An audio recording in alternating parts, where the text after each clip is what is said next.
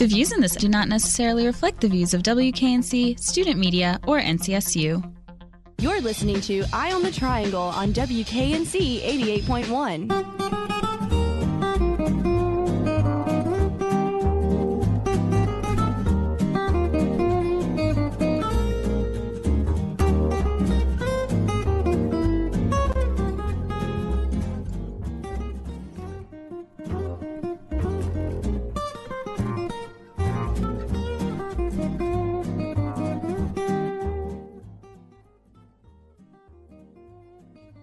Good afternoon, Raleigh, and welcome to this week's Eye on the Triangle. It's May 18th, the time is 4:05, and on behalf of the team here at WKNC, I'd like to thank you for tuning in.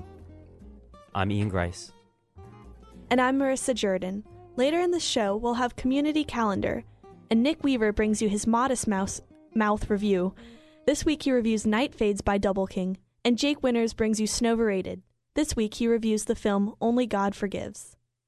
Alex Hoppy brings you an interview with Dr. Young on dark energy, and Marissa reports on how HB2 could affect North Carolina tourism this summer, and Jamie Holla also brings some HB2 to the table with Mookfest and Hopscotch information. You're listening to Eye on the Triangle on WKNC FM Raleigh.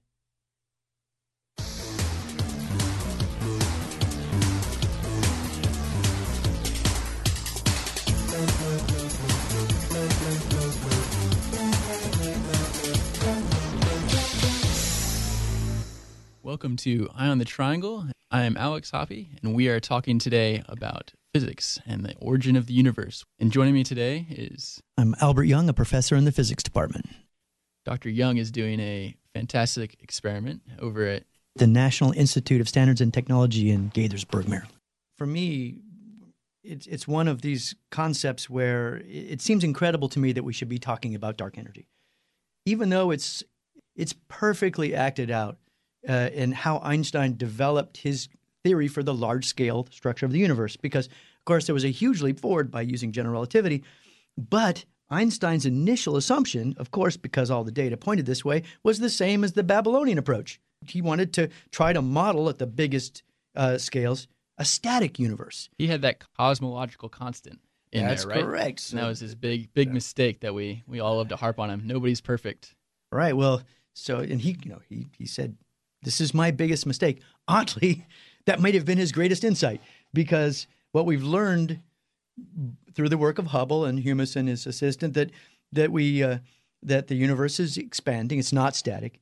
And so we had to kind of throw away this idea of having a downward contraction due to all of the gravitational attraction of the universe be canceled by a dark energy. We've actually had to do more than just that. In fact, right now we think that dark energy more than cancels the contraction of the universe. It actually helps determine the fate of the universe as an ever-expanding and accelerating space-time that we live in, which is a very different picture from what Einstein started with. But he gave us those tools to interpret it. What this means is that there is a huge fraction of everything which we don't know what it is. I mean, what is the dark energy? We don't know what it is, but there's more energy density in that than anything else by a factor of 2. This dark matter you talk about, that's the next most abundant thing in the universe. And that is about, so there's about 70% dark energy and 25% dark matter. And then there's only about 5% of the energy density is matter we know, the good old knock on wood stuff that we bump into on an everyday basis. Just 5% of the entire Even universe. less, but right around there, yeah. It's incredible that thinking about the large-scale structure of the universe has led us to believe there's some fluid, some something, some interaction, something everywhere in space, which is the most important and abundant thing in space, and we don't know what it is. So that's the draw for an experimentalist. I'm an experimentalist. I'm not a theorist. So for me, it's incredible to think that everywhere around me is something I don't understand, and it's more important than anything else. So the history of this idea was Einstein introduced the cosmological constant because he didn't want the universe to collapse. Okay, He wanted it to be static. He had no idea what it might be. It's a repulsive interaction that holds the universe up. What is it? Well, anyway, he threw it in there. That's fine. And then he took it away because he said, oh, the universe is expanding. I guess I can't do that. And then we put it back when we finally did precise enough measurements of the expansion of the universe to understand how fast things are changing and to realize that you can't explain the way the universe is evolving without some additional outward pressure of some sort. So there you are. Here's something causing pressure. It's everywhere in space. All over the place. Right. Now, it actually wasn't until quite recently, maybe the last 15 years, I'm not exactly sure of the genesis of the first of these models, where theorists said, okay, so you can just say it's there. You can say there's a cosmological constant and it's there. Or you can make a mechanism. You can make some interaction that does this. Now, when you do that, then you have to explain why it was something that seems to be getting stronger now at later times in the universe relative to when this crazy Big Bang happened, right? Because it's something that's pushing us and accelerating us more and is a larger fraction of the overall evolution rate of the universe now than it was back then. That's how it works. That's how we know it's there. We'd be in a universe that was kind of natural to expect, right? Where you don't know what the boundary conditions are, but one reasonable universe is everything is gravitational, normal matter.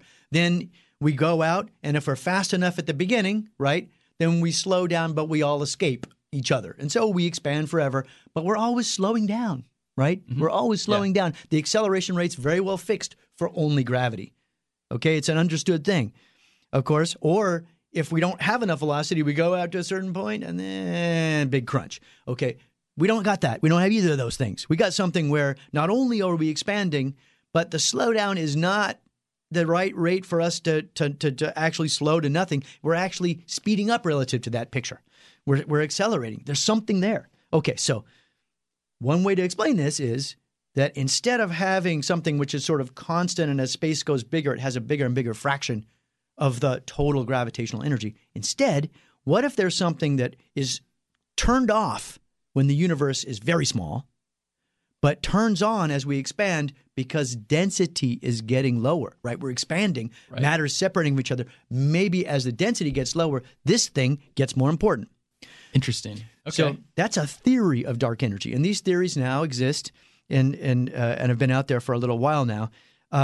But it's only quite recently that we realized we could look for it in the lab. We could look for these dark energy candidates. So finally, just very, very recently, we started being able to do direct laboratory tests instead of astrophysical measurements to put a limit on what the dark energy might be and to test for these theories. And the theories we can look for are the ones that are suppressed. We're kind of ruling out different particles that we think. Exactly. So interactions for us, forces for us are like particles. The particle that is responsible for this possible idea of dark energy is called the chameleon field because it changes its strength as when there's more matter around, it's weaker, and then as the universe expands, it gets stronger. So it responds to its environment. Okay, so it's not like any other interaction we got. No, I can't say I've heard of any field that acts like that. No. Yeah. So how do you look for one? So it's everywhere in space, but it cares how much matter density is there. So now imagine you have a tank, okay? And a particle like a neutron is passing through the tank. Now, if there's a lot of gas atoms in there, then the density could be relatively high, right? It could be atmospheric gas, it could be less. And it turns out that the density that this chameleon field has to care about, where it has to start switching off, is at densities of about a 10,000th to a 1,000th of an atmosphere. We can easily make that. Yeah, so that's easy. You can take a vacuum pump and you can go from air pressures down to below that density. And the interesting thing is when the densities are low, these pressures where you're already below an atmosphere, the neutrons pretty much don't feel the gas. But they might feel the chameleon field if we look for a difference. So what we do is we take a species of gas for which we know that the neutron interactions with the gas produces a very small effect, and we compare what happens when we have two paths for the neutrons. One where the chameleon is never present, for example. We could do this. Or the chameleon is always present. So you can either have a totally evacuated cell, right? And then one you're filling with gas to turn off the chameleon field, or you can have one that's always at a relatively high pressure, chameleon field off, right? and you slowly increase the pressure at different stages in the empty cell. That's the way we do our experiment. Okay. So when you do that, you start with a path where there is no chameleon and a path where there is, and then you turn it off. You look at the pressure effect. So the beautiful thing about this experiment is we end up measuring what happens when you split the neutron into two paths and recombine them again. You just look at an interference pattern, just as you were saying for the light. There's bright spots and dark spots where the neutrons are either going or not, because, of course, the neutron behaves like a wave. When it's de Broglie. Yeah. That's right. It's the de Broglie wave. So quantum mechanics coming right back at you. So particles behave like waves, right, when they're going at low energies enough, and you can measure that phenomenon. So we can actually measure the interference pattern of the neutrons, and we see a pattern of bright spots and dark spots, basically, where the neutrons are either going or they're not going. And what we're looking for is a shift due to the turning on and off of the chameleon interaction with gas. Now, I have to report, I'm very sad, we didn't see it in our experiment. We did not catch the chameleon field with our experiment. We really wanted to, and of course, if we did, you'd be hearing about that. But we're not done. We can become more sensitive. I should also, for full disclosure, indicate that there's one experiment that's been done using atoms in an interferometry experiment. So in the same way, but with the atoms they're optically cooled. So that's why I think it's an alkali metal. In fact, So by optically cool, you mean you just shoot some lasers at it and you trap them between some laser beams until it stops moving. moving. Cool them down, and then you introduce them to a geometry where they go further away and closer to a large concentration of mass, which switches off the chameleon field. Right. And you look for an effect due to that being close to that piece of metal. That kind of experiment is very sensitive, and they have a better limit than we do. But we think we can improve our experiment quite a bit, and we may even go to, instead of having gas cells, we may actually go to that same idea of having a piece of metal close to the experiment, and because the chameleon field has a range, actually switching on and off the chameleon field by just putting matter very close to the neutron beam. So these are improvements we have in mind where we hope to catch up with the atom interferometry experiment. What candidates? Have we ruled out anything for dark energy and dark matter? Well, the chameleon field, being one of the very few candidates you can experimentally test, is being beaten on thoroughly by people. And our experiments and the atom experiments do a very good job of beating a lot of the parameter space.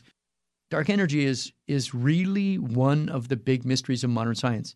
There's very little that we can do to constrain these theories other than to look at the astrophysical observations. And those are becoming higher and higher quality. And from that, we know more and more about the details of the quality of the interaction and whether or not a cosmological constant, for example, can explain what is going on, or if we need to appeal to a more elaborate model.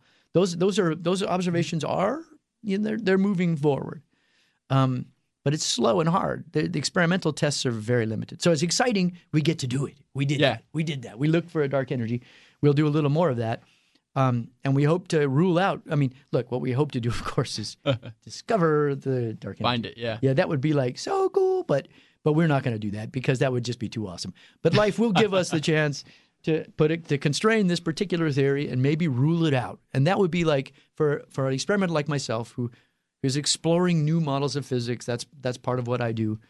That is like one of the trade goals that, and I'm in my trade, that's what you strive for. You strive to help us rule out theories that don't work, right? Mm-hmm. And that's what we're striving for here. We want to get rid of this chameleon theory and force theorists to come up with a better theory, a more better theory that explains what's going on.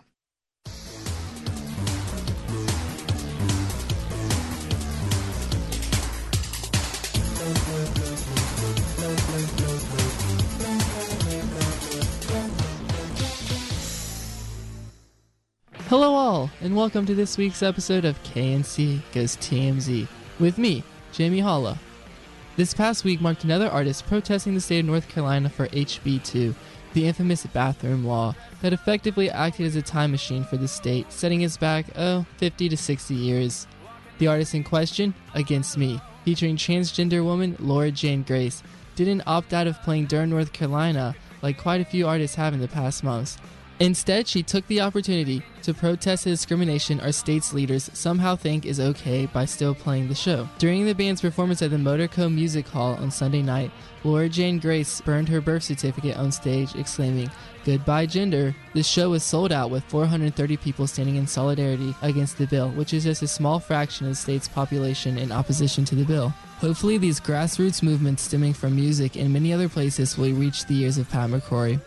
After months of anticipation, the 2016 Hopscotch lineup was finally announced last week, and to great acclaim, and rightfully so. The lineup is exceptionally impressive and features artists that will appeal to fans of each genre. For the quote-unquote indie kids, there's heavy hitters Beach House, Andrew Bird, Wolf Parade, and smaller acts such as Level Up and Diet Sig. The hip-hop lineup this year is one to write home about for sure, because it's stellar, featuring performances from Erykah Badu, Vince Staples, Milo, Wiki, and last but definitely not least is Young Thug. Hopscotch booked Young Thug, one of the hottest up-and-coming rappers from Atlanta, and I couldn't be more ecstatic, as he is one of my favorite rappers in the game. Whew, just thinking about me gets all excited, and I don't get excited much these days. The metal lineup isn't too shabby either, featuring the likes of the infamous Converge, one of the heaviest acts around, Baroness, Yob, and Cobalt, who released one of my favorite metal albums so far in 2016. The lineup also features some quite impressive older acts, including Television and the first openly gay country band Lavender Country. This is just a selection of the immensely diverse lineup that features artists from all over the world and across many genres. A new thing that Hopscotch is implementing this year is the usage of a new venue, the Red Hat Amphitheater in downtown Raleigh. It has not been said yet who is playing the Red Hat, but Erykah Badu is the top listed artist on the festival's lineup, so one could possibly assume she'll be performing at Red Hat. I could be wrong though. I could be. Let's just throw that out there. Could be somebody else. We'll have to wait and see. But this is just my prediction. Hopscotch will be held from September 8th to 10th in downtown Raleigh and is shaping up to be one heck of a festival that I am very excited for. This has been Jamie Hollow with Eye on the Triangle, and I would like to thank you for listening. Have a good week and maybe even a good Moog Fest. I don't know. I'll be there.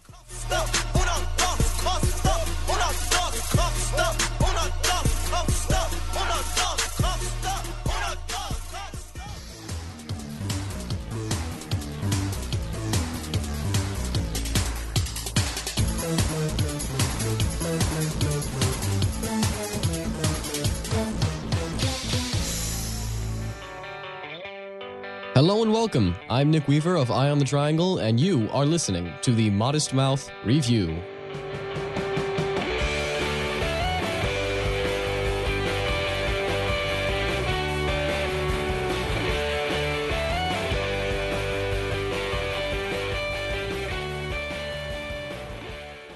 And thus begins our first month of summer with today's review of Night Fades by Double King.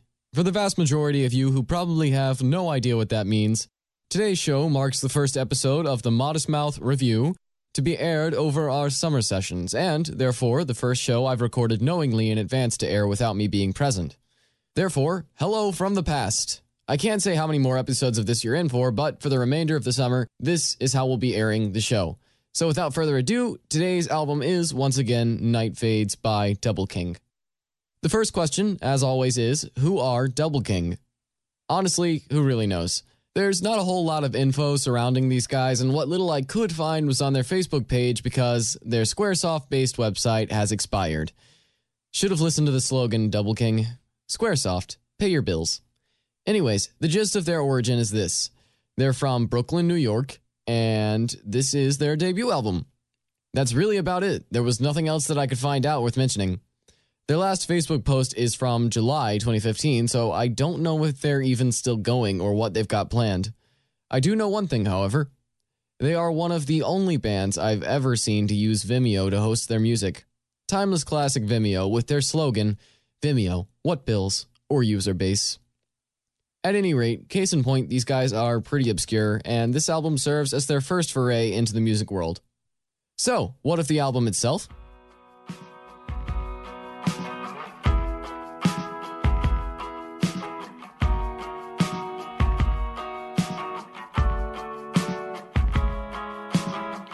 There must be some way I can handle. Well, it starts off relatively strong with the song Fire in the Attic. I don't mean like strong, but more like strong in comparison to everything else on the album. Fire in the Attic is not an amazing song, but at least it's pretty catchy and at times downright atmospheric. Where it fails is in its ability to properly capture your attention, as does the rest of the album. But one thing at a time. First, let's talk about the instrumentation and genre. Night Fades features the use of classic rock instruments, the guitar, the basic drum kit, and the bass guitar. The album uses very minimal distortion and a slower beat to create a very relaxed, chill feel. The guitar is actually subdued even at its peak for the most part, and the drums never pick up much or venture from that slow, soulful beat that seems such a mainstay of adult contemporary. A major theme throughout most of the songs is that the instruments will frequently drop for a second or two to allow the vocals to come through unhindered in a Rod Stewart fashion. I guess it is pretty apt that they compared themselves to him in their bio because they actually have managed to capture a bit of his style. Unlike Rod Stewart, however, nothing about these songs really draws you in. While the tracks Fire in the Attic, Razor's Edge, and Northern Star come close, I didn't find myself able to differentiate them from each other until my third or fourth listen. It's like the band managed to flawlessly copy all of the elements of adult contemporary without ever adding anything interesting of their own. There's no real innovation, no originality, there's just a lifeless husk of an album caught dead in the water wearing a leisure suit and holding a copy of the best of Rod Stewart. It's like, look dude, I love Maggie May just as much as the next guy, but I've heard it before, by a seasoned artist, no less. You can't pull a rabbit out of a hat and call it a new trick, there's gotta be a piece of yourself in there, and right now, I just don't see it. Sure, there's a few things the album does right, but that's not to the credit of Double King, it's to the credit of everyone who did it 1,000 times before them, and now it's not really that impressive. Do I feel bad for not being that kind to this album? Yeah, a little. Others have certainly taken a different tone with it, and for a debut it's really not that bad, but all the same, even with the potential it shows, it's just not worth a whole lot to me. Maybe if they're not done forever, Double King can knock it out of the park with their next album, but for now, I can't say I'm all that impressed. For my final rating on a scale of -2 to 7, I gotta give this album a 1. It's not bad, but it's also not good or even average. That said, if you're craving some more smooth rock of the modern age, maybe this one will tickle your fancy. The album is, once again, Night Fades by Double King. I don't know if it's on Spotify, but hey, who needs that when you've got Vimeo, the single least used popular video service on the web.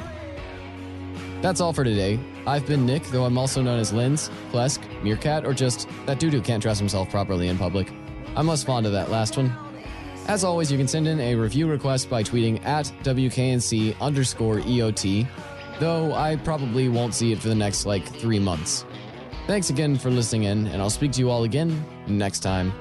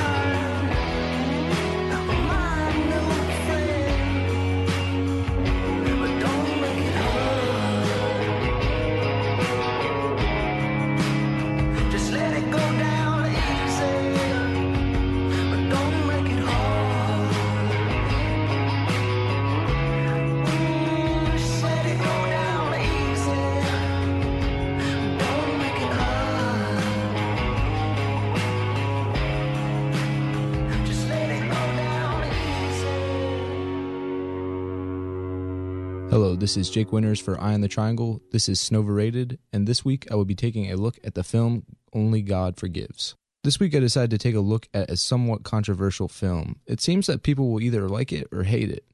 It's pretty easy to see why, too. The style is out of the ordinary, and the pace of the film is extremely slow. With that being said, though, I found a lot to like in the movie. Only God Forgives was released in July of 2013 in the US, and when it first came out, it received the mixed reviews that still hang around the movie. The movie's odd style is what mostly divides the opinions on the film, and the excess violence can only add to that. The film doesn't shy away from taboo and asks questions about what justice means to those who have stepped outside of the law. When dealing with such immoral principles, a film can likely expect to have a divided audience. The movie goes straight into the thick of the plot. There's not really an introduction, and before we know it, the characters are dying. This is odd, as the rest of the film moves so slowly. The viewer is abruptly brought into the world and slowly introduced to many of its intricacies. The characters may not necessarily develop throughout the story, as their principles seem to stay the same from the start, but the main character, played by Ryan Gosling, is a changed man to many around him. How he acts is unpredictable to them. The search for retribution in the movie is relentless, every side seeking to redeem another fallen companion. You find yourself with no one to root for, and become so entangled in trying to figure out why people even are doing the horrible things that they are. The pace of the movie is beyond the norm for most movies. As I said before, there is only a minor introduction to the story, which leaves you trying to sort out the details of the plot while it still continues. But immediately after this abrupt start, the scenes begin to slow down. Every moment takes its time, and I was definitely glad they did because of how beautiful the movie is. Every frame is something to study. Each scene is elaborately decorated or set so that I couldn't help but wonder how long it took the design team to come up with each set. This also played a part in slowing down the movie, as I caught myself paying attention to the background and not the actual action of the scenes. The weird part about how slow the movie felt was how short it ends up being in total. The movie is only about an hour and a half, and it felt like it was at least 2 hours. They fit an impressive amount in story into that short hour and a half. The majority of the film is only music and video. There's not a lot of talking done by the characters. It adds a feeling of being in between talking all the time that adds to the already slow filming of the movie. You are anticipating the next dialogue scene, and the intensity of that anticipation never disappoints. The acting has to be superb for this to work because you get so much story from facial expressions. The emotion of every face has to be clear. This story and style is hard to pull off. The topic is polarizing, and the way in which it is portrayed is certainly unusual. The man that directed the film, Nicholas Winding Refn, also directed Bronson, which I reviewed last year. I really did not like the film, and I can see many similarities between the two. Bronson moves slowly like Only God Forgives does, but it doesn't build story like it does. It lacks the clarity to do so, and I think that Only God Forgives is done far better. The fact that there is so much similarity in style between Bronson and Only God Forgives, and I like one and really dislike the other, shows how on point a film has to be to do this style of film correctly. I'm going to give this movie an 8.5 out of 10. The visuals were amazing, the acting was on point, and it told a compelling story of betrayal, family, and justice. The two things that I felt could have been done better, and what keeps me from giving this movie a higher score, is having a more relatable plot, which is a weak criticism at best, and the pace of the story was well done but could have been sped up at many points. This movie is currently on Amazon for free, so I highly recommend you give it a chance. It definitely isn't for everyone, but for those who do like it, it is fantastic. Thank you for listening to this week's edition of Eye on the Triangle and Snowverated. Have a good night.